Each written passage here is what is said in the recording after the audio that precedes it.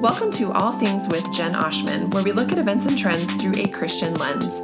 All things were created through Jesus and for Jesus, so we're seeking to apply His Word to what's happening here and now. It's hard to believe that the first time I talked about COVID-19 on my podcast was over 13 months ago.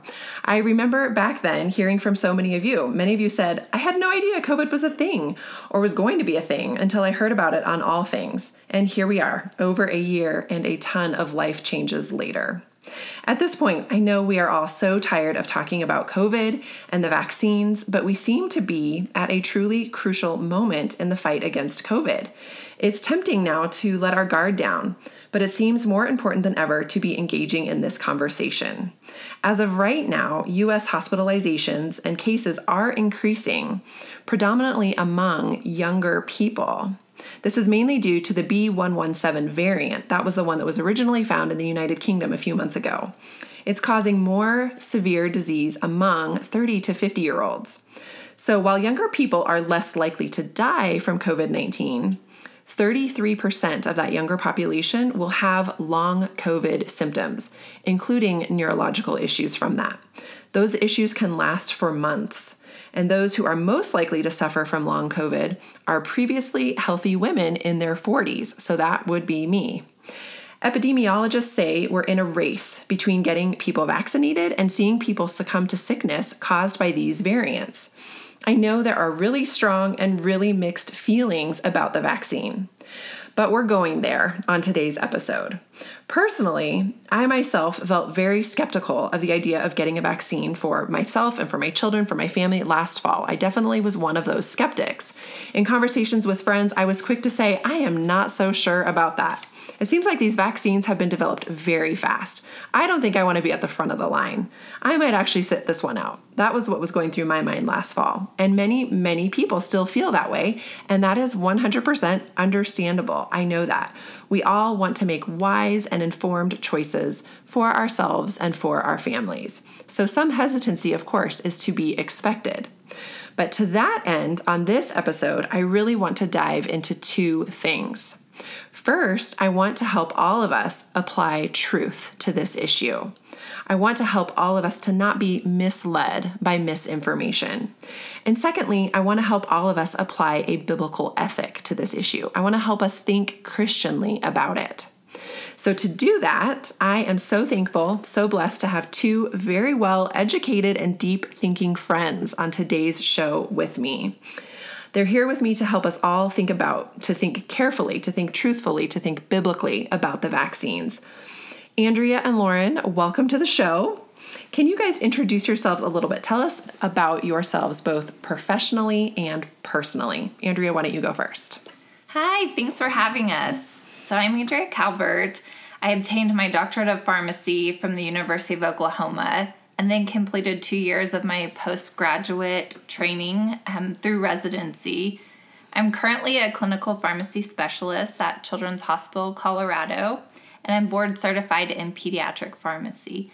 But I think more importantly, I'm a Christian woman that's in fellowship with other believers seeking to follow Jesus.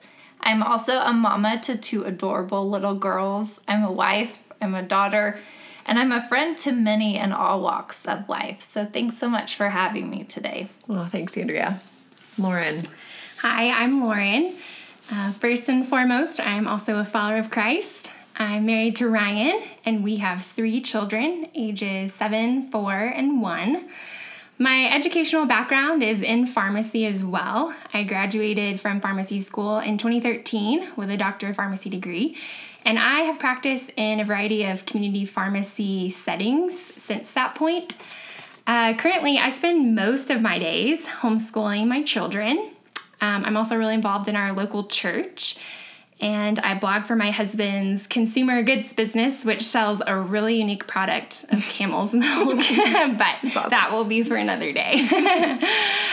So thank you so much, Jen, for inviting me on the podcast. I'm a longtime listener and just so grateful for the work that you do here and in this space. So it's such a joy and privilege to join you today. Well, all my listeners, y'all need to know I had to bring in the big guns because this topic is over my head, and I felt like I could not do it justice if I was to just do a podcast monologue on this topic of COVID-19 and the vaccine. So I'm really grateful that both Andrea and Lauren go to my church, and we are friends, and they just have expertise and education that I do not have. And I thought, what better? I presented this idea to them, like, let's talk as if we're chatting at the park, as if we're having a conversation with other moms at the playground. And we're just chatting as neighbors and as a community about things that we're concerned about, things that we're worried about, or things that we're excited about and feeling positive, encouraged about. So I'm just really grateful that they've come to help bring all of the science and the research to the table, but not only that, a Christian worldview, a biblical perspective on that. So let me give you guys an idea of where we're going. I just kind of want to give you a quick table of contents for this episode so that you know what we're going to talk about as we keep going forward. We are going to break things up into basically 4 sections on this episode. First, we're going to talk about vaccine myths and misinformation. Those are widely circulating. We all know that. Second, we're going to look at the quality and the efficacy of the vaccines that are available. Third, we will look at some common misconceptions that people have after getting the vaccine. And fourth, we are going to look at the moral or the spiritual, the biblical implications of this cultural moment for the church and the broader community. So let's go ahead and dive in. First, we're going to talk about the issue of what's true. What is true? Let's tackle vaccine myths and misinformation first. So Lauren, can you start us off? I know one popular misconception or misinformation is that the vaccine will give you coronavirus. Talk to us about that. Yeah, so to answer this question, I want to back up just a little bit and give an analogy of how vaccines work. I hope this is helpful to you. It's helpful to me when I'm thinking about it. So imagine a cat, and in front of the cat, you have a live mouse, and you also have a fake mouse. The chances are that the cat will attack both, but there's one big difference between the result. With the live mouse, you will have live guts on your porch. And with the fake mouse, not so much. So let me try to explain this using, applying this to vaccines. So the cat is our immune systems, and we're trying to activate our immune system to respond. So the live mouse represents the real infection. So say the real infection of coronavirus. If you were to become infected with coronavirus, we know all the signs and symptoms that you would be in bed, you'd lose your sense of smell, fever, all of those type of things. That's our body's innate response, and that's the first defense that our immune system puts up to help us clear the infection. After we clear the infection, there's actually work that goes on in your body on a cellular level to help your body remember what it just fought off to keep you from getting sick again. And so that is what we're tapping into with the fake mouse.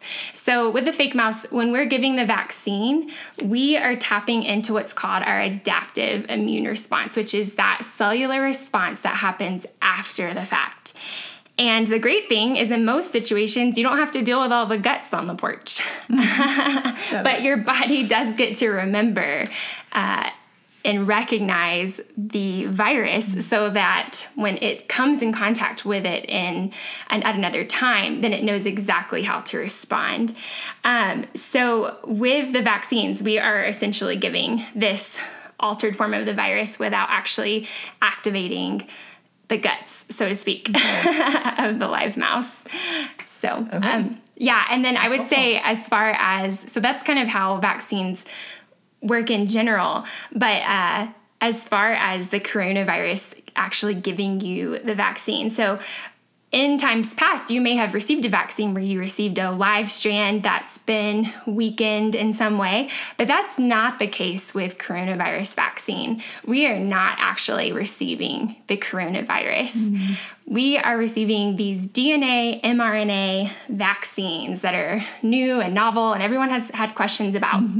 So I can explain that a little bit more if you'd like to hear. Yes, definitely. Talk to us about the mRNA technology and just how these vaccines were developed. We'd love to hear that. Yeah, for sure. So again, you're not receiving any kind of live coronavirus strand with these vaccines.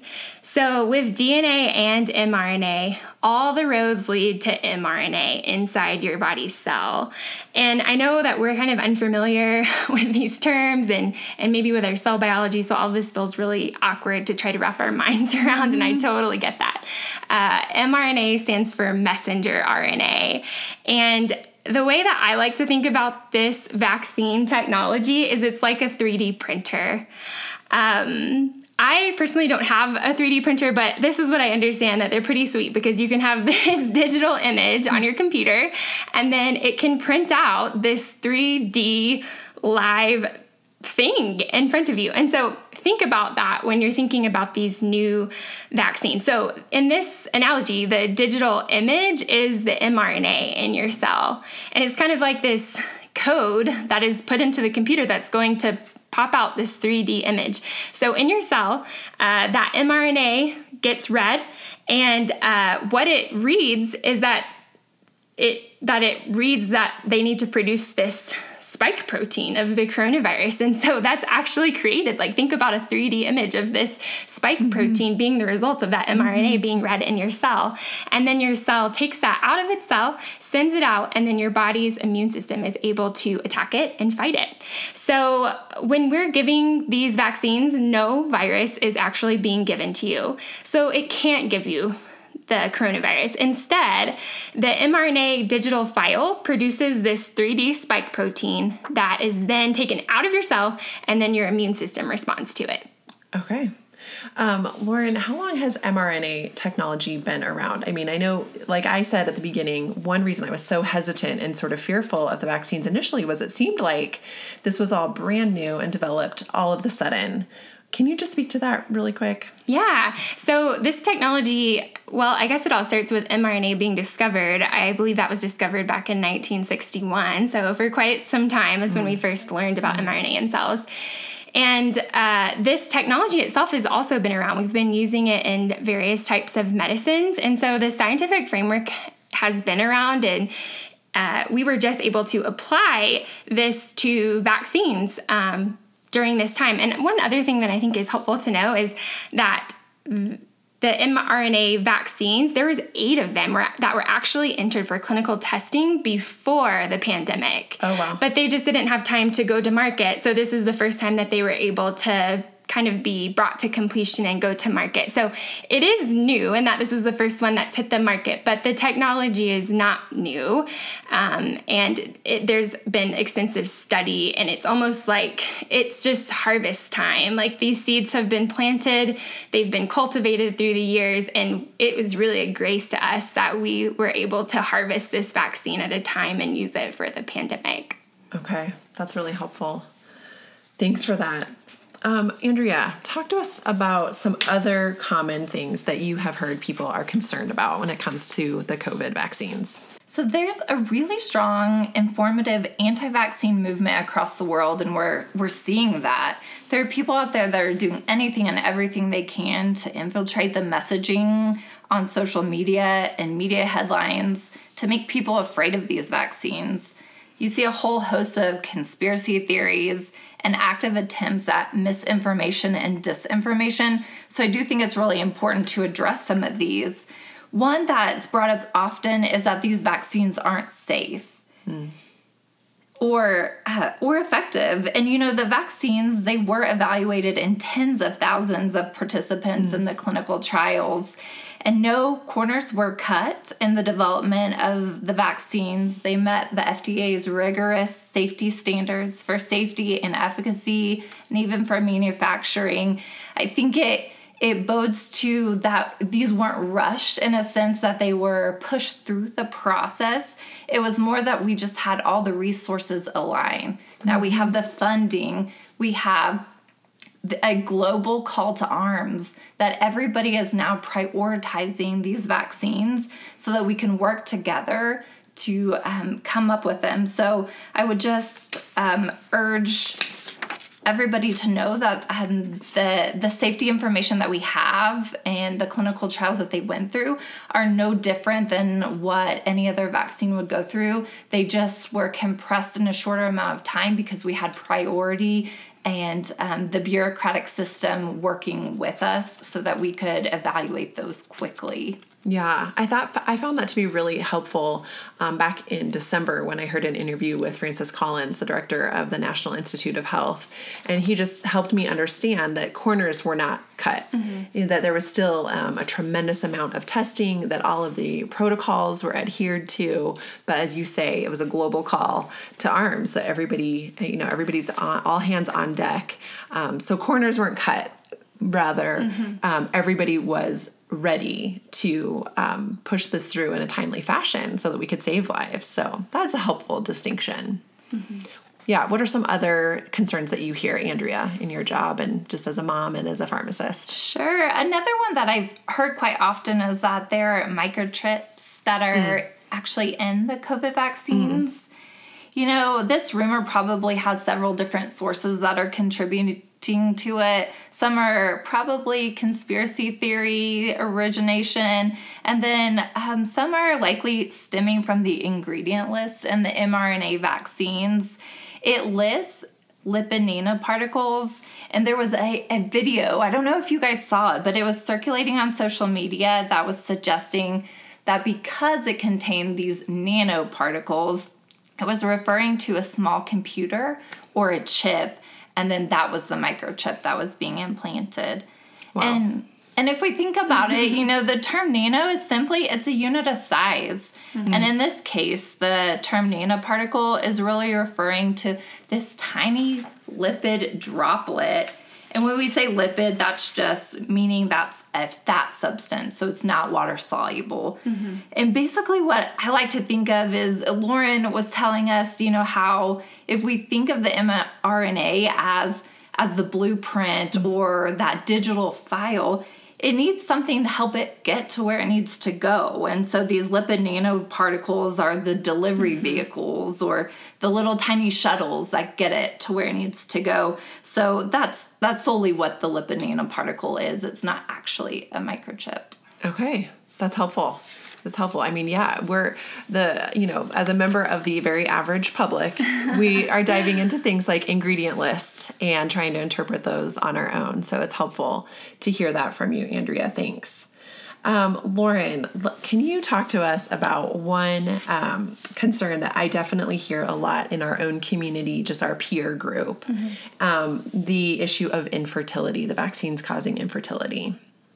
Yes. So I believe this myth came from a German doctor who I'm sure had great intentions and was worried about a protein that is in our placentas and needed for fertility that shares a similar makeup to the spike protein. And so the thought process was that if we give this vaccine that has these spike proteins that are taken out of our cells and we develop antibodies, which mean they would try to fight that, then potentially we might fight these proteins that we actually need in our placentas, and that might contribute to infertility. So this fear has not, it didn't play out in the way that he was thinking, though. Testing has disproved this in studies, but I like to think about it kind of like a phone number. So if we have a phone number that has 3 or 4 overlapping numbers, but the other numbers are different, when I dial both of those phone numbers, I don't expect to reach the same person. Or to use the digital file example, say you have one digital file that has a string of numbers that are similar to this other digital file, but they have different numbers too. And so you're not going to pull up the same thing on your computer screen. And so it's kind of like that, though it was potentially a thought that we should have thought through. Our bodies are able to distinguish the difference between the spike protein of the coronavirus and the protein that we need in our placentas. And so this was disproven through extensive studies that have been going on. And then additionally, if we were to play this out, and we just look at the amount of women who have received coronavirus naturally, like they've actually been infected with coronavirus, you build similar antibodies. So if this were the case, we would expect to see infertility showing up as a result of having a natural infection of the coronavirus, and we're just not seeing that either. So it's been disproven on several fronts. That is really comforting to hear, because I know, friends who are really concerned about getting the vaccine because they are in their childbearing years. Yes. And you guys both are, right? Yes. I mean, you both have young babies. It's a big concern. Chances are that the Lord might give you more children. And yet you both have been vaccinated. You feel personally confident that this is not a concern. Yes, personally confident. And as an addition, I also breastfeed my daughter, and I've received the vaccine, and I felt confident to do that as well. Yeah, that's really helpful. What about women who are pregnant? Can you talk to us about the concerns or the reasons maybe that should be pursued? Getting a vaccine when you're pregnant, or this mRNA vaccine when you're pregnant, you can absolutely do that and do that safely. We know that in pregnancy, that actually puts women at higher risk for severe disease. So we're already worried about those women. The initial vaccine studies didn't include pregnant women from enrolling. However, some of the women did become pregnant. It wasn't part of the trial, but they did, and no complications were actually reported with that. There are actually some ongoing trials right now that are currently looking at pregnant women and actually women who are breastfeeding mothers to really assess this scientifically to see. And we've got some great data coming out, and it's really, really encouraging. We're seeing, not only that these women, whenever they're getting the vaccine, they're delivering healthy babies, and then these babies are actually having antibodies to the virus. Wow. So we're seeing that is being protective for the babies. We're also seeing the same thing in the studies with the lactating women. So these women who are breastfeeding their infants, we're seeing that in their milk, that they're producing antibodies that are getting passed on to the baby. And it's honestly one of the first reasons that I couldn't wait to get vaccinated is because I am breastfeeding my 9-month-old. And it was my way to hopefully protect her. I pursued that to hopefully be giving her antibodies through my milk because she's too young for a vaccine at this point. Wow. So yes, the recommendation is that the benefit would be great for pregnant women, and it would outweigh the risk for them. Okay. Thank you. That is really helpful, you guys. Andrea, another something that I hear a lot about, a concern that I hear a lot about, is in relation to autoimmune disease. That's something that multiple friends have brought up. They've said, I'm hesitant about pursuing the vaccine because I have this autoimmune disease. I'm worried that the vaccine will trigger it. Can you go down that path with us and help the listeners understand the relationship between autoimmune disease and the COVID vaccines? Sure. Research has actually indicated that patients with autoimmune and inflammatory conditions, when compared to the general population, may be at an increased risk for associated hospitalizations and even worse disease outcomes. So I think you're bringing up a really good point that we need to talk about this. And the CDC is recommending that any patients with underlying conditions receive the vaccine because the benefits of the vaccine really outweighing the risks from the natural disease. There were no direct studies that are fully focused on patients with autoimmune conditions, but we do know that some of the trials had individuals that had autoimmune conditions in them, and there were no imbalances observed with the occurrence of symptoms that were consistent with autoimmune conditions or inflammatory disorders in patients who received the vaccine versus placebo.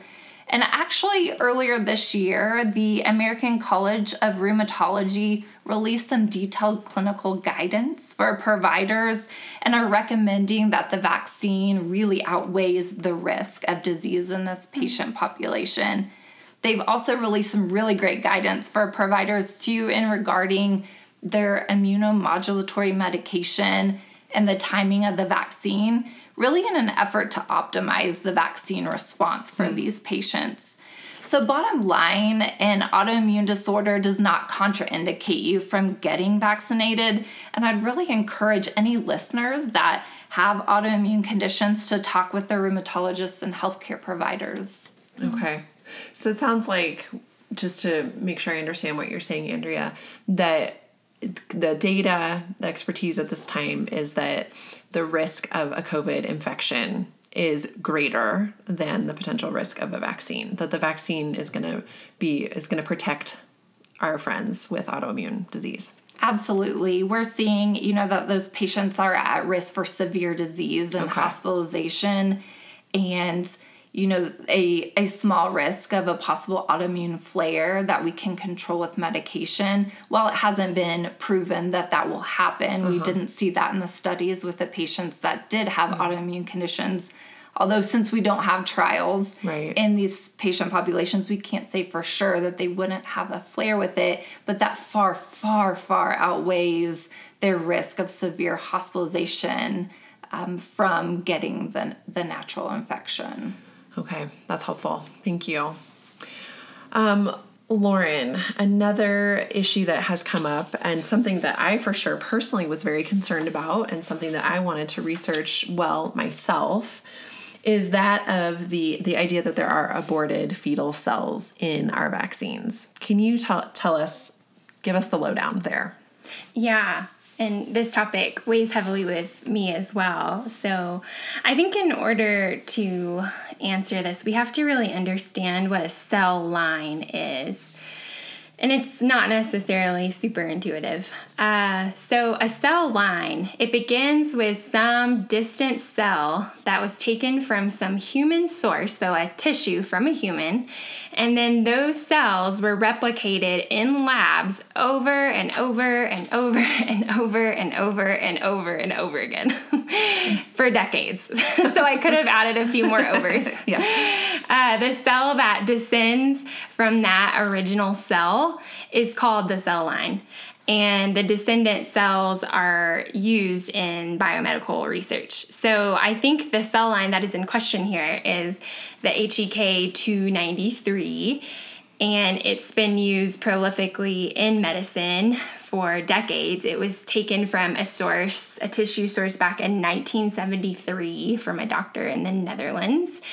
And he can't confirm the source of this tissue. So it could have been from an aborted baby, or it could have been from some other tissue source. So I just want to emphasize for the purposes of this that the vaccine itself does not contain any descendant cells. So all of those cells that have replicated over time, the vaccine itself contains none of those cells. It was just in the research that was performed. So the original cells are long gone anyway, but even those descendant cells are not in the vaccines. They were used for the vaccine research.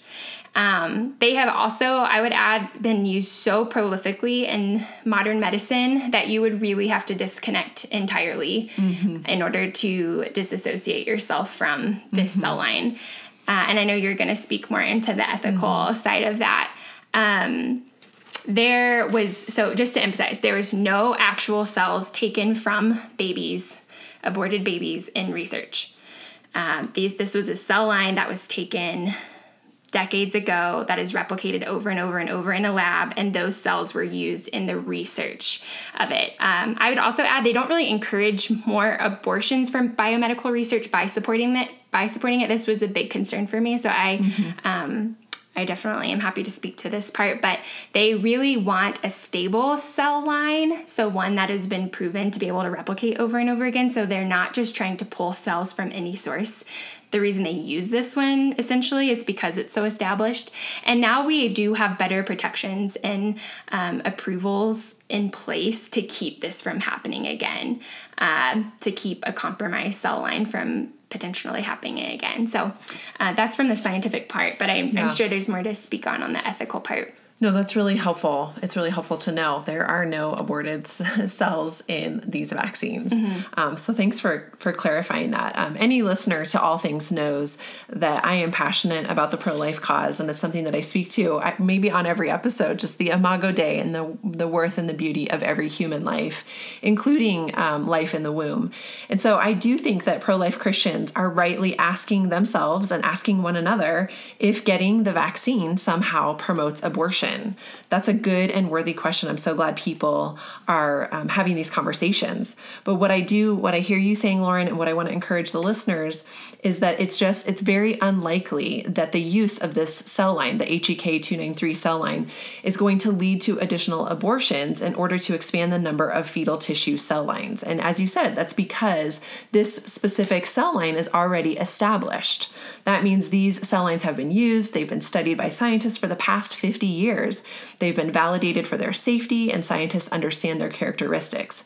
So current vaccine manufacturers are not going to try to get new human fetal cells from recent abortions because those new cells would be unknown. They'd be untested, and they wouldn't be approved by the FDA and other regulating agencies. Vaccine manufacturers and researchers are not going to waste that time, basically. Bottom line, they're not going to put the time, the effort, the money into getting new fetal cells for the COVID-19 vaccines when this HEK 293 cell line is already available. So bottom line there is getting the vaccine does not drive the abortion industry. But of course, as pro-life Christians, we want to always be ready to oppose abortion, and we want to always be ready to oppose unethical means of research. But taking the vaccine, even if it was developed at some point along the way with the use of aborted cells, does not mean that you as a vaccine recipient condone or support or somehow endorse abortion. We can actively advocate against abortion and advocate for ethical science while at the same time taking advantage of science that has already been in use for decades in taking these vaccines to protect lives that are vulnerable just right here and right now. I know that I do have many listeners who are so concerned about it, so I don't want to gloss over it. I know that this is a complicated issue, and there's not a law here for us as Christians to follow. It's understandable if pro-life Christians come down on this issue, specifically in some different ways. It's good for us to struggle with it. It's good for us to be, leery of doing anything that involves the use of fetal tissue. I'm going to link a few more articles in the show notes there. By the way, there will be so many links in the show notes for those of you who want to do a deep dive into all of the data that we're talking about. But I'm also going to link some articles that are written by different ethicists and philosophers and Christian thinkers. So to quote one scholar, and I'll link the article, he says, we are already deeply entangled with HEK 293 in innumerable ways, given its use in laboratory testing related to food products, cosmetics, medical technologies, including many other vaccines and more. You cannot eat at a restaurant without becoming complicit. You cannot use makeup without becoming complicit. You cannot enjoy the fruits of modern medicine without becoming complicit. If we are willing to excuse ourselves of complicity in relation to cosmetics and processed foods, it hardly seems reasonable to draw a red line at potentially life-saving, pandemic-ending vaccines. So where I personally land on this issue, and it's one that Lauren and I have talked about at length and we've prayed about, and we've tried to really do our due diligence. So where I personally land on this issue is that sitting out the vaccines is not a practical way to advance the pro-life cause. There are other ways for us to be pushing back on abortion in this immediate moment. For example, maybe serving at a pregnancy resource center, serving as a foster care family, getting involved in programs in your community that serve marginalized women. These these are the immediate needs of the moment that will, in fact, impact the number of abortions that are performed today or tomorrow or next week. At the same time, we must admit that we live in a world where fetal cells derived from abortion show up in many and varied places. So we do have work to do, and we should be advocating for better and more ethical and life-affirming research. So hopefully for those of you who are concerned about that, we've kind of cleared it up. Lauren's given some science, I've given some ethics, and there's always more to talk about in the show notes. So be sure to visit that. Okay, so I feel like we have covered myths and misinformation. Of course, there's more out there. We can't cover everything in this one episode, but we've done a good job, I think, of covering some of the things. So second, let's talk about the quality and the efficacy of the vaccines. So I just want to hear from you guys. You guys can go back and forth, however you want to tackle this, but I want to know why you guys feel good about these vaccines. Why do you feel confident about these COVID-19 vaccines, and why do you want people to get them? Yeah, I would say I feel good and confident about them because I trust the research behind them and I trust the experts in this field. I think you've brought us on as somewhat of an expert. But I would really appeal to experts, more expert than me. And I trust them, and I trust the unified voice that all of these experts have globally, not only in the United States, but globally. And, essentially we're all trusting someone. Even if we don't trust these people, we're more than likely trusting some other voice. So I think my confidence comes from them. And then I would also add just that we are essentially living in a phase 3 trial, which is when a medicine is being tested before it hits the market. This is a phase of the trials where they are documenting every possible adverse effect, and then they will end up listing those in the commercials where it goes on and on and on and on about possible adverse effects. And so I just really believe that this data is being furiously gathered, and it's really unprecedented that we have data coming from millions of people being vaccinated at this time. So I think those are the foundations that I stand on where I feel really good and confident about the vaccine. Okay. Yeah, I would absolutely agree with Lauren. I think this is one of the most monitored vaccines we've had in U.S. history, and that's incredible. Our monitoring systems, we have old established systems that we're using, and then we also have new real-time systems that are working for this vaccine too. And I think we'll probably talk a little bit about it later, but that these systems are working. And I think that's what really, helps us put our trust in the system. And that these vaccines they're safe. They're not only efficacious, they're working, but they're working really well. When the FDA set out to just have at least one vaccine to help this pandemic, they said, we just want at least 40 to 50% efficacy. And we've blown that out of the water with the mRNA vaccines and other vaccines. We're in the upwards of, 90% or more. So I think that is really, really hopeful for all of us, that we're just not only seeing that robust safety data from the clinical trials, but as Lauren alluded, now we have millions of people who have been vaccinated, and we're seeing that real-time safety and efficacy data. And I also want to mention, we've talked a lot about vaccines, obviously, but they're one of the most, we have the most data of any medicine that we use in vaccines. So I think that's also, we know so much about them. Just vaccines in general. Vaccines in general. It's really helpful because the headlines are so inflammatory. There's so much circulating about the, negative side effects and otherwise that I think that can overshadow the sort of sensational media can overshadow. So I appreciate you guys kind of bringing us back to what's true and what's real. And that is, as you say, Lauren, we're kind of living in like a phase 3 trial where millions of people around the globe are walking through this, and we're able to monitor in a global way the outcome. And what we're seeing is that the outcome's really good, like unprecedented, to use the overused word of the last year, but they're unprecedented in how good the vaccines are. Absolutely. And I think even somebody who's immersed in science, like myself, I'll see the headlines and I'll be taken aback for a minute because it's scary and it's emotional. Yeah. And then I have to draw myself to the data and to really distilling down, what do we know and what is true rather than just reading the headlines, because I think that can scare anybody. Yeah. Flesh that out a little bit more for us in terms of what do we say to people who feel hesitant to get vaccinated because we don't know the long-term effects? So I hear what you guys are saying about the data that's available, but what about the person who's like, well, I want to see what life is like for the vaccinated person 10 years from now. Speak to that person. Yeah, long-term side effects are really unlikely, and a serious side effect that might cause a long-term health problem, it would be extremely rare after the COVID-19 vaccination, but as we talk about their risk with everything. So really the vast majority of our side effects are going to occur very soon after the vaccination, within hours, and then most within 2 to 3 months. And the reason we know that is because of all of our monitoring of all the other vaccines we've ever given. We know it happens within that time frame typically.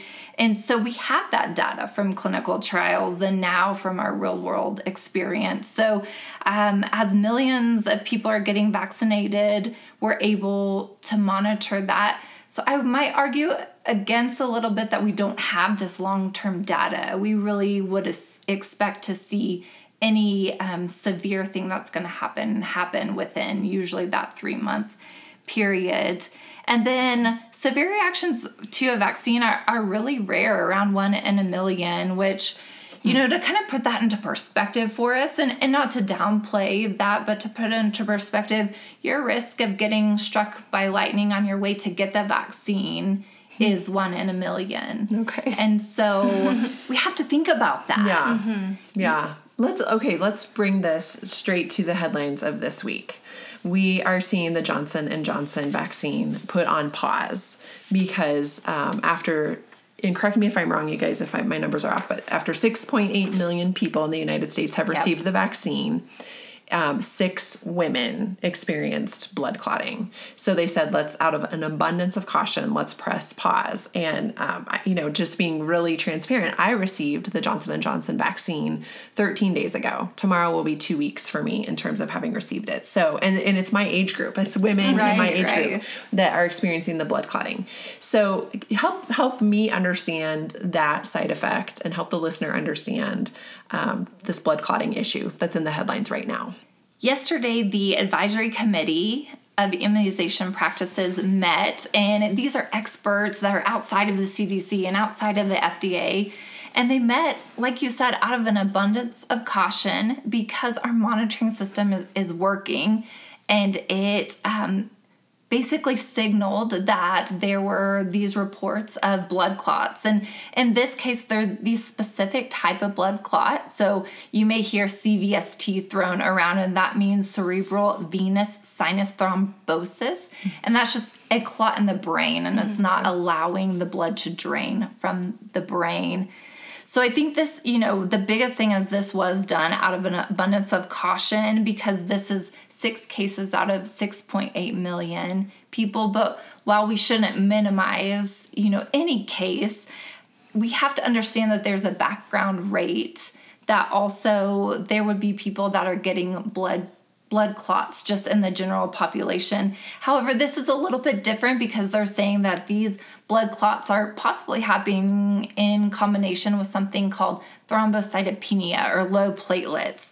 Not to get into the weeds of all of that, it's still really exceedingly rare, but this pause comes really as a recommendation and not a mandate.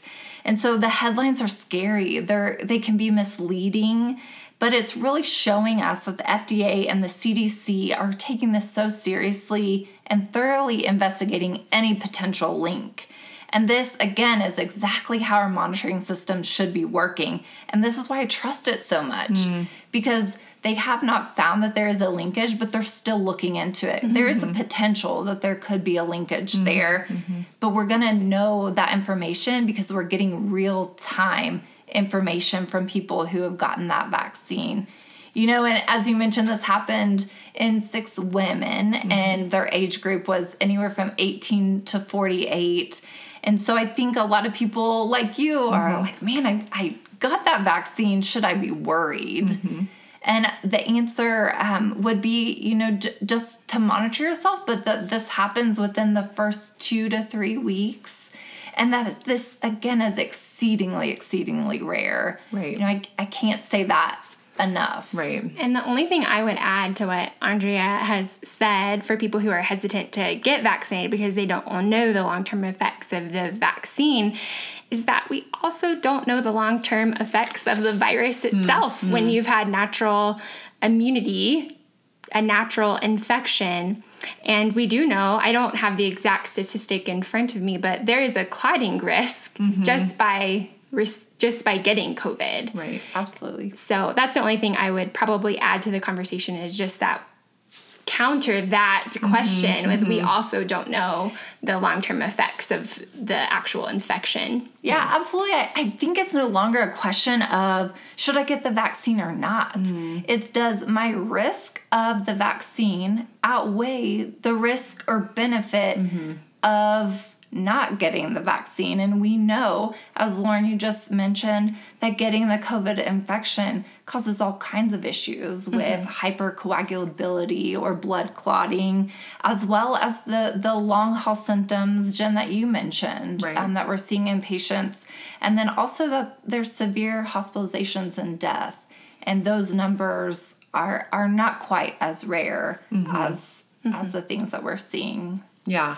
When I, of course, seeing the Johnson & Johnson headlines, I immediately, tried to get as much information as I could and dive into the research as much as I could. And there was a graphic, I believe, and I'll attach it to the show notes. It was I think it was the CDC put out a graphic that really put it into perspective for me. It was so helpful for me as a layperson that, the blood clotting from the Johnson & Johnson vaccine, if that's in fact was caused by the vaccine, we don't know if it was or not, but if there's that relationship, it's 6 women out of 6.8 million, whereas the risk of blood clotting from being on the birth control pill, that risk was 500 to 1,200 women out of 1 million will experience blood clots from being on the birth control pill. Right. And I think that also, though, was any type of blood clot, too. But still, your risk is going to be exceedingly higher I see. For any type of clot being on birth control. Yeah. And then, of course, blood clotting from the infection. And, that graphic said 165,000 out of 1 million. Yes. So that graphic is super helpful. Yeah. But knowing, there are different types of clots, but I think it just really highlights that this is exceedingly rare. Yeah. And it highlights that there's risks with everything, including maybe especially with the birth control pill. Absolutely. I mean, we're all participating in risky behavior as we try to manage our health or prevent things every day. And so this is no different. Okay, that helps. All right, how about this question? Do people who have had COVID-19 already, they already had the infection, do they still need to get vaccinated? That's a great question. I hear this a lot. I have friends or family that say, well, I already got COVID. Do I really have to go through and get the vaccine? And it is recommended that you do get vaccinated even if you've had the virus. And here's the reason why. Because the natural infection, whenever we get infected, we don't get uniform antibody levels. So that's a response that Lauren talked about in our body, so that if we were exposed to the virus, we don't get a uniform cat to grab that mouse, if you will. Okay. And those antibodies, we're seeing that they wane at different rates for different people. And it doesn't matter if you had severe disease or asymptomatic or mild disease, it's waning at all different rates. So that memory that Lauren was talking about to remember how the cat would go get the mouse can go away. And the data, that's showing that vaccines actually are producing antibody levels way higher than what we're seeing actually in the worst cases of infection that people have recovered from. And they're more uniform. And right now, we don't know how long they will last. We know they'll last at a minimum 6 months. And that's not to say only 6 months. That's just how long people have been vaccinated. And that's how long we know. Just awesome and really encouraging. But you may have heard that, people who've gotten the COVID infection can be reinfected. And that's the reason, because their antibody levels can wane. Whereas when you're vaccinated, you get much higher production of those antibody levels. and we see that they're lasting a more uniform amount of time. Okay. And that time is to be determined still. Yeah, and I would also just add for the future, we will most likely be asked to get a vaccine again. And that's very common because, as Andrea just put it, the antibodies, the things that attack the virus, the cat, so to speak, they do wane over time. And so it doesn't mean that this vaccine wasn't effective. It's just something very common when you're vaccinating against a virus, and especially one that mutates and changes. And we call that a booster, right, Yes, Lauren? that's right. Might need a little booster at some point. Exactly. Yeah, that helps. That helps maybe reframe our realistic expectations about the future. Yeah. Is that maybe COVID shots are going to be a part of routine life as we move forward, Lord willing, out of this pandemic. Yeah, okay, that's helpful. Lauren, is there a reason to rush and get a vaccine sooner than later? Should we be heading out now, trying to make our appointments now? What's the rush? Talk to me about that. Yeah, I would say yes, there is a rush. And it's been in the headlines as well. It's to decrease mutations. We're starting to hear more about the B117 than we even hear about the regular coronavirus. But it's just a result of what viruses do when they are passed from person to person. They can change a little bit. Sometimes they can change where they're not as infective. But sometimes, like with the case of B117, it changed where it actually is more communicable, which means it can be passed more easily from person to person. And it's affecting younger people at a larger rate than the regular coronavirus. So I would say one, to decrease mutations, to protect the vulnerable, the ones who aren't able to get a vaccine, as well as the ones who have health conditions that their immune system doesn't function properly and they're just not able to receive vaccines. They're not able to mount those immune responses. And then I would also say to reach herd immunity. And so herd immunity has probably been thrown around quite a bit, and maybe it needs some clarity. That would help, yes. So I have another analogy. Good. Bring it. for herd immunity that's helpful for me. So out here in Colorado, we are very familiar with forest fires. It's a reality that we live with. And so in the analogy of a forest fire, the fire is equal to the virus spreading. And fires catch trees and brushes and anything, and it just jumps from thing to thing, and they can spread so rapidly. So we are the same in this analogy. We are the people. We are the hosts for the virus, where it can jump from person to person to person. And what you need, and what herd immunity is trying to do, is to have these fire breaks in the spread. So a fire break in a forest fire is when, say, a river or something that can't burn, can't catch fire, and keep spreading, and it makes the fire slow down, turn, stop a little bit, and those are really important for being able to put out the fires. And so it's the same way. So in this analogy, a vaccinated person is being a living fire break, where the virus cannot spread as easily from person to person to person. So when we have enough people in the community who are vaccinated, other people are protected because the virus can't spread without a sufficient number of people, without a sufficient number of trees or brush. Okay. And so I just think that's an important thing to keep in mind as we're processing all of this. Yeah, so the more people vaccinated, the more breaks we have in our wildfire. Yes, and the less mutations, then the more people who are being protected.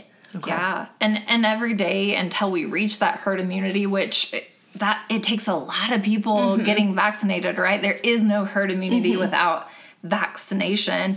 And that's upwards of 70 to 85%. We don't know the exact number, but we know it's got to be a high number of people getting vaccinated. So until we reach that, we're risking more cases, more death, more chances for the virus to mutate, as you mentioned, Lauren. And we really don't have the luxury of waiting in this global pandemic. Yeah. Okay. Thank you guys for that. That's really helpful. What about, this is something that I hear frequently. I hear people say, COVID really isn't that deadly. If you take pause and look at the numbers, it's not that risky. There's not that many people dying from it, or I'm not really at risk. And so people feel that the vaccine is not necessary for them because really this is not that big of a deal. What would you say to that person? Yeah, I might say the tricky thing is we don't know for sure who's going to develop severe infection or not. Young, healthy people have died from the virus, and you talked about how one of the mutations is really targeting a younger age group now. And even those who survive or have mild disease, we're seeing that they can suffer from long-term consequences. And there was that study published that talked about 30% of these people that are infected, even with mild or asymptomatic disease, are having those long-haul symptoms, that fatigue, the brain fog. Some are even having shortness of breath, mood changes, anxiety, depression that's long-lasting, the loss of taste or smell. So while it may not appear that you're in that high-risk group, we really don't know. You could be. And I would probably add, to especially challenge believers that are listening, is to change the question from, is it necessary for me, to, is it necessary for others? And the answer is yes, it is necessary for others to reach herd immunity, to protect the immunocompromised, to protect the young. It is necessary for other people that we receive this vaccination. So I think for me that's helpful, because you can process all day long when you're just thinking about yourself and your health status, but when you're putting these other humans in front of you, I think it's a different question. Absolutely.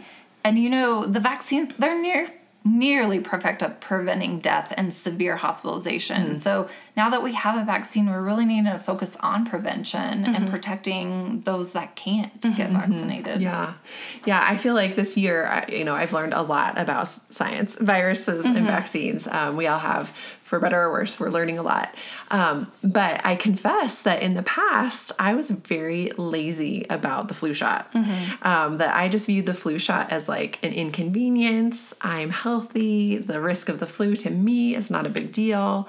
Well, now that I've lived through a pandemic with the rest of you, I realize that I need to be getting the flu shot to take care of others, that I could be transmitting the flu to somebody who's very vulnerable. So it definitely changed the way I think about vaccines. Whereas I think before the pandemic, I was thinking about the vaccine from the perspective of like, do I need this? Is this important for me? Right. Now I realize there's a huge community component. So definitely learned a lot there. And going forward, I want to be getting the flu shot. Okay, well, let's move to our third section of this podcast, the third layer that we want to talk about. Let's say we have a listener who, you guys have given them some great information. You've corrected some of the myths that we're hearing in the media. You guys have spoken to us about how quality these trials are, how quality the data is, how quality the vaccines are. So let's say a listener's now convinced they're going to go ahead and get the vaccine. That's not really where misconceptions stop. We're finding that there's still some confusion after you get the vaccine. So let's talk about misconceptions that people have following vaccination. I think maybe one that we hear the most about is, why do we still need to be wearing masks and socially distancing after we get the vaccine? Yeah, I think that is tricky because we are ready to shed those things. We want to be done. We want to be done. We want to be done with them. Ready to be back to normal. Yes. I think essentially we are still just all hands on deck trying to prevent the spread of coronavirus, and these have been shown to be a great way of doing that. And I was also even listening to something this morning where the reason we didn't have an influenza or a flu outbreak is probably due to these masks that we've all been wearing. Interesting. Yeah, definitely at the hospital we've not seen the respiratory season that we typically see. So it is preventing a lot of things. I'd also add that it takes about 2 weeks after you get vaccinated, after you get your last dose, to build that protective immunity against the virus. So in that time, you could still be infected with COVID-19 and you could still be transmitting that. So that would be another really important reason to mask up, to be washing your hands.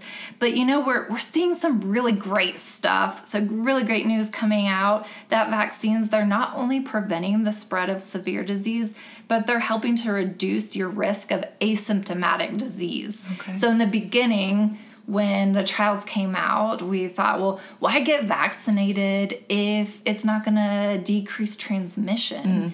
And it's not that it didn't decrease transmission. It's just that's not what we were studying at the time. The priority was, do they decrease hospitalization and death? And that's what we were looking at. But now we've had more time that we can look at that information, and we're seeing that it does decrease your risk for asymptomatic disease. And along with that, it's actually decreasing viral loads. And all that means is it just makes it less likely that you could transmit the virus if you were infected. So while we're getting all this good news, there's still a lot we don't know. And hopefully, Lauren, you can walk us through what the CDC recommends of what we do after we're vaccinated if we've been exposed. Yeah, that's one thing that I definitely have heard about, is that you're going to still have to quarantine.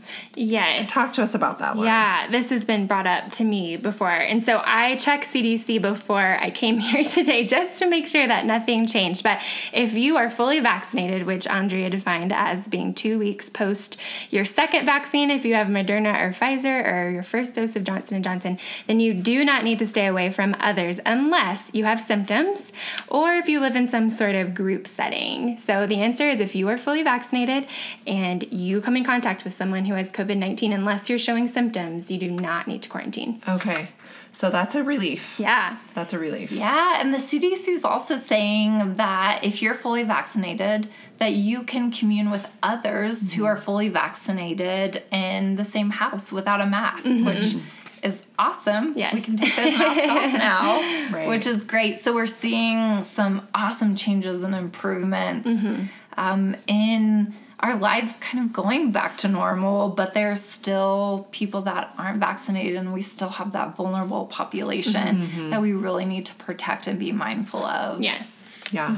Yeah. So what I'm hearing is getting vaccinated is excellent. It's our best shot at returning to normal personally and as a community, but they're not perfect. The vaccines are not perfect. So there is potential infection after you get vaccinated, but viral load is lower. Risk of hospitalization and death is so much lower. And even asymptomatic disease. So Transmission all is lower. really, really good signs. We just are still learning so much. Yeah. Yeah. And you made a good point, Andrea, too, is like, there's some things we don't know yet because we just haven't tested for it.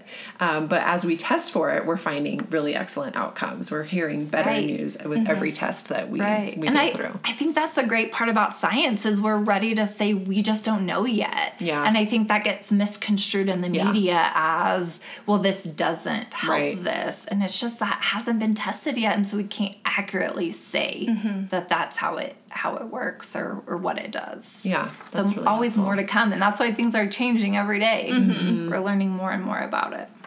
Yeah. Great. Thank you, guys. So you, too, have been so helpful in helping us understand some of the science. You know, as I said in the beginning of this episode, I really want to look at this issue from the perspective of what is true. What is the real data? What is the real science? What is true? But then secondly, how can we think about this biblically? So that, for me, as a Christian thinker and writer and podcaster, that's what's really interesting to me. I mean, that's the whole point of the All Things podcast, is I think about things through a Christian lens. And so that's what I want to take this next section and this final section of the podcast to talk about. So the data on who is willing and who is hesitant to get vaccinated is really interesting to me. Here is what recent data from Pew Research says, and I'm quoting from Pew Research. Among religious groups, atheists are the most likely to say they would get a vaccine, while white evangelical Protestants are the least likely. So to break that down a little bit, 9 in 10, 90% of atheists said they would definitely or probably get a vaccine, or they already had received one. Around 8 in 10, or 80% of agnostics said that. 77% of Catholics said that. Now, the share gets considerably smaller among Black Protestants. It's 64% said they would definitely or probably get a vaccine or already had one. And among white evangelical Protestants, only 54% said they would definitely or probably get a vaccine. Slightly under half of white evangelicals, so 45%, said they would definitely or probably not get a vaccine for COVID-19. So in sum, this Pew research shows us that white evangelicals are less likely to take the vaccine than members of any other American religious group. And white evangelicals are the least likely to say they would consider the health effects on their community when making a decision to be vaccinated. Only 48% of white evangelicals said they would consider the community health effects a lot when deciding to be vaccinated. That compares with 70% of Black Protestants and 65% of Catholics and 68% of religiously unaffiliated Americans. So really, this is us. We three gals sitting here recording this podcast, we are white evangelicals. And I would imagine that most of my listeners, many of my listeners, probably the lion's share of my listeners are white evangelicals. So this is an in-house issue here that I would love to take a few minutes to look at. I think there are so many issues at play. I understand. We are on the heels of a year where I think many evangelicals their trust in the government is waning. We are losing trust in the government. There's a sense that the government reached too far when they closed down churches or schools or otherwise. I think evangelicals feel weary of government mandates or even just government instructions or government encouragement. I think many are concerned about the quickness of vaccine development, the potential risks, the side effects. We've talked about all of those things. Hopefully, we've spoken to those issues in a way that's been helpful and even satisfying to many listeners. But I think another layer of this is that many white evangelicals have the luxury of not worrying as much about contracting the virus because so many of us are protected in a number of ways. Many of us have access to great health care. We aren't struggling with as many comorbidities as other populations are. Many of us can work from the safety and the comfort of our own homes. I think maybe we're not out in the community as much as other populations, which honestly is probably a problematic issue in and of itself that we need to be wrestling with and maybe talking about on other All Things episodes. I want to be careful here to say, really careful with my words and choose them very carefully. I know that there are reasons certain individuals remain vaccine hesitant.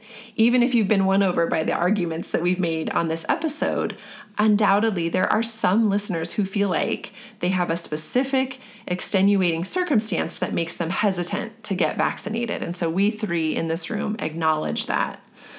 Lauren and Andrea, what I want to ask you as we dive into this a little bit, why is it important, just from your scientific pharmacy background, why is it important for us to get vaccinated from a community point of view? Well, I'll just share why I got vaccinated because that kind of sums up the community point of view. I was really emotional after I got my first dose of vaccine. The science, it's remarkable. And I just thank God for these brilliant minds that were able to bring this to us. As you mentioned, we've had so much heartache and loss this year and this disruption of normal life. I finally felt really hopeful once we had the vaccines disseminated and we were able to actually get them. I didn't just get the vaccine to protect myself, but I was hoping I could give antibodies to my baby who I was breastfeeding. I did it not only to protect my 3-year-old daughter, not only to protect my mom and dad who are aging and in that aging population, but I work at a hospital every day and I see sick and immunocompromised patients in and around our community. And it's heartbreaking, to see the things that they have to deal with on a day-to-day basis. And if I can love them in any way, it's to protect them. And so that was my number one reason to want to get a vaccine, was really to protect those around me, because I see that population and see them suffering so much. So I just think, that's one thing that I could reach out my hand and actually do for them, because I can't cure their sickness. I can't cure their disease, but I can help protect them. Yeah.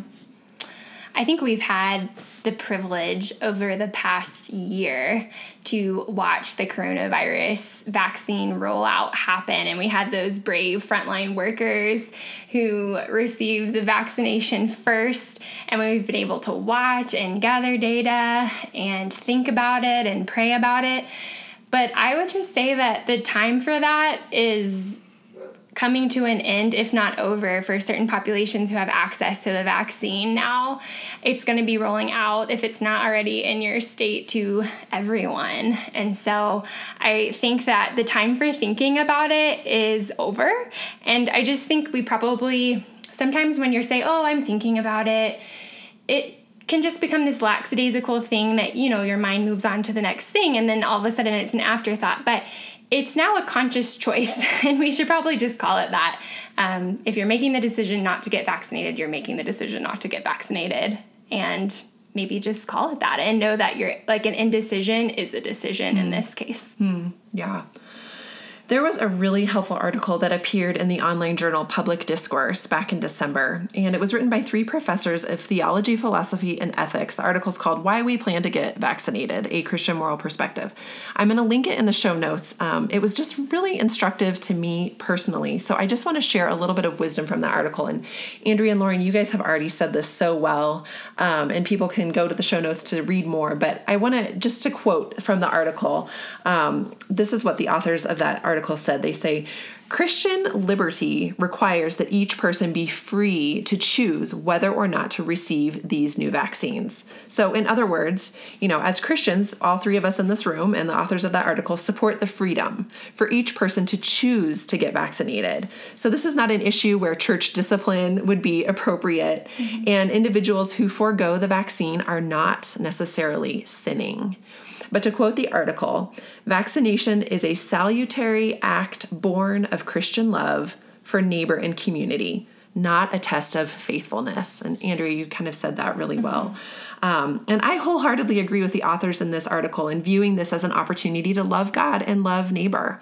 They say, and again to quote them, if by being vaccinated we can protect others from illness, then we have a corresponding obligation, given our Lord's command to love neighbors, to be vaccinated.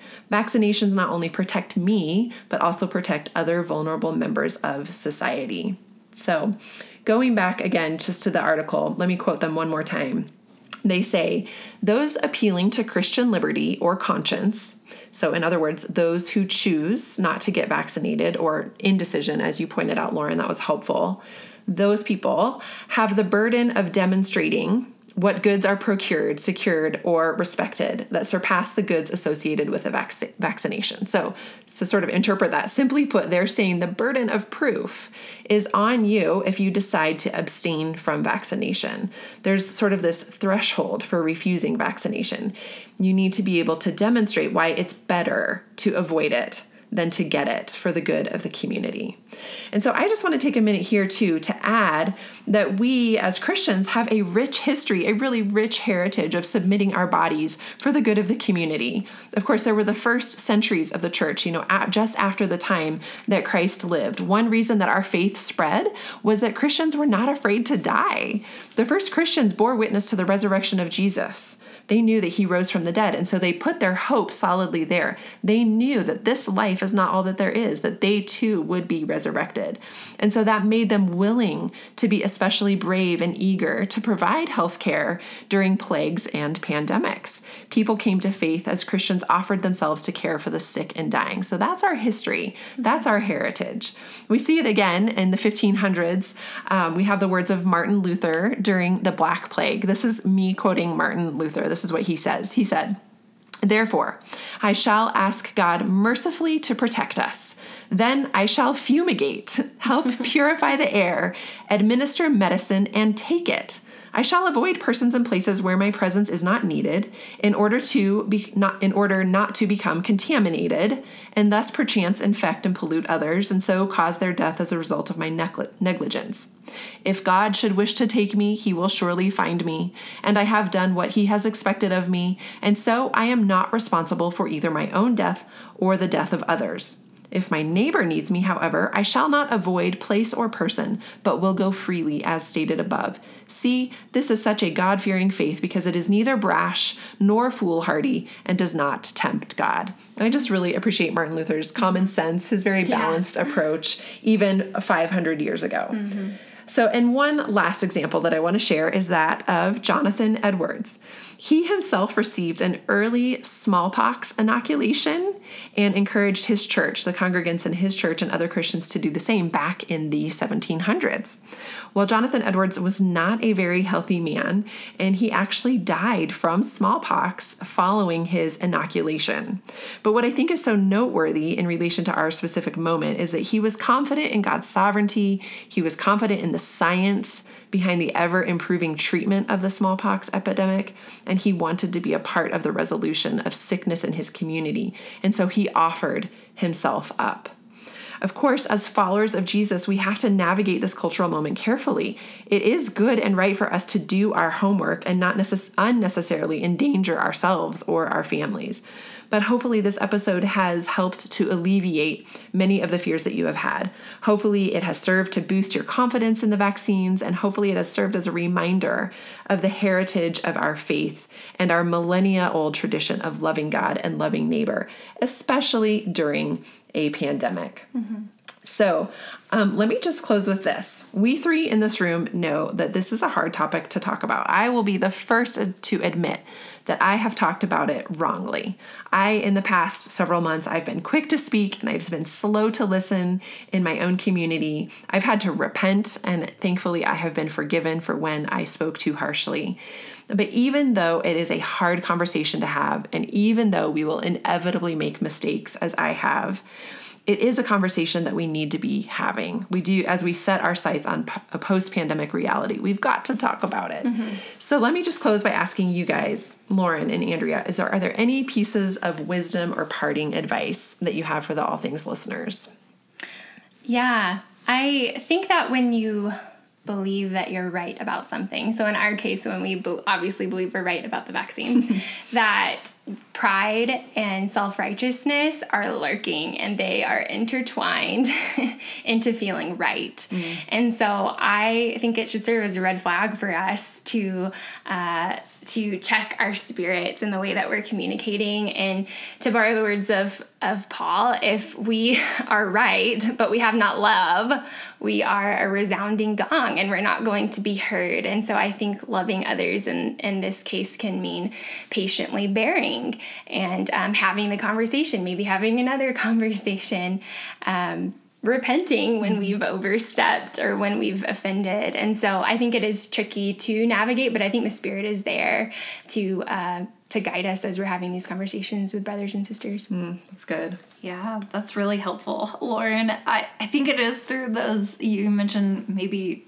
multiple discussions, it's through those loving and empathetic discussions that we're really going to be able to help educate each other and hopefully address any misinformation and then just encourage each other in truth. And I think that's so important. And Jen, you hit it on the head that even though this is a hard and difficult conversation, it needs to be happening and we need to be having those. And I think, as we've mentioned, vaccine hesitancy comes from different places for different people. So I really think listening, I think if we can be empathetic and listen to where those concerns are coming from, and then I know that those concerns for the majority of people are not stemming from anything but them wanting to protect themselves and their families and their communities. So how can we talk about that and talk about the best way to protect themselves and their family and their community and make the most informed decision they can?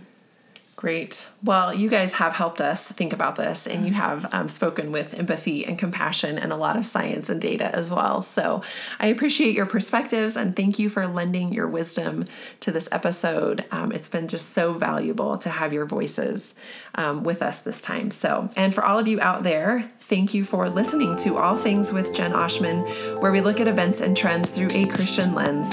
All things were created through Jesus and for Jesus, so we're seeking to apply His word to what's happening here and now.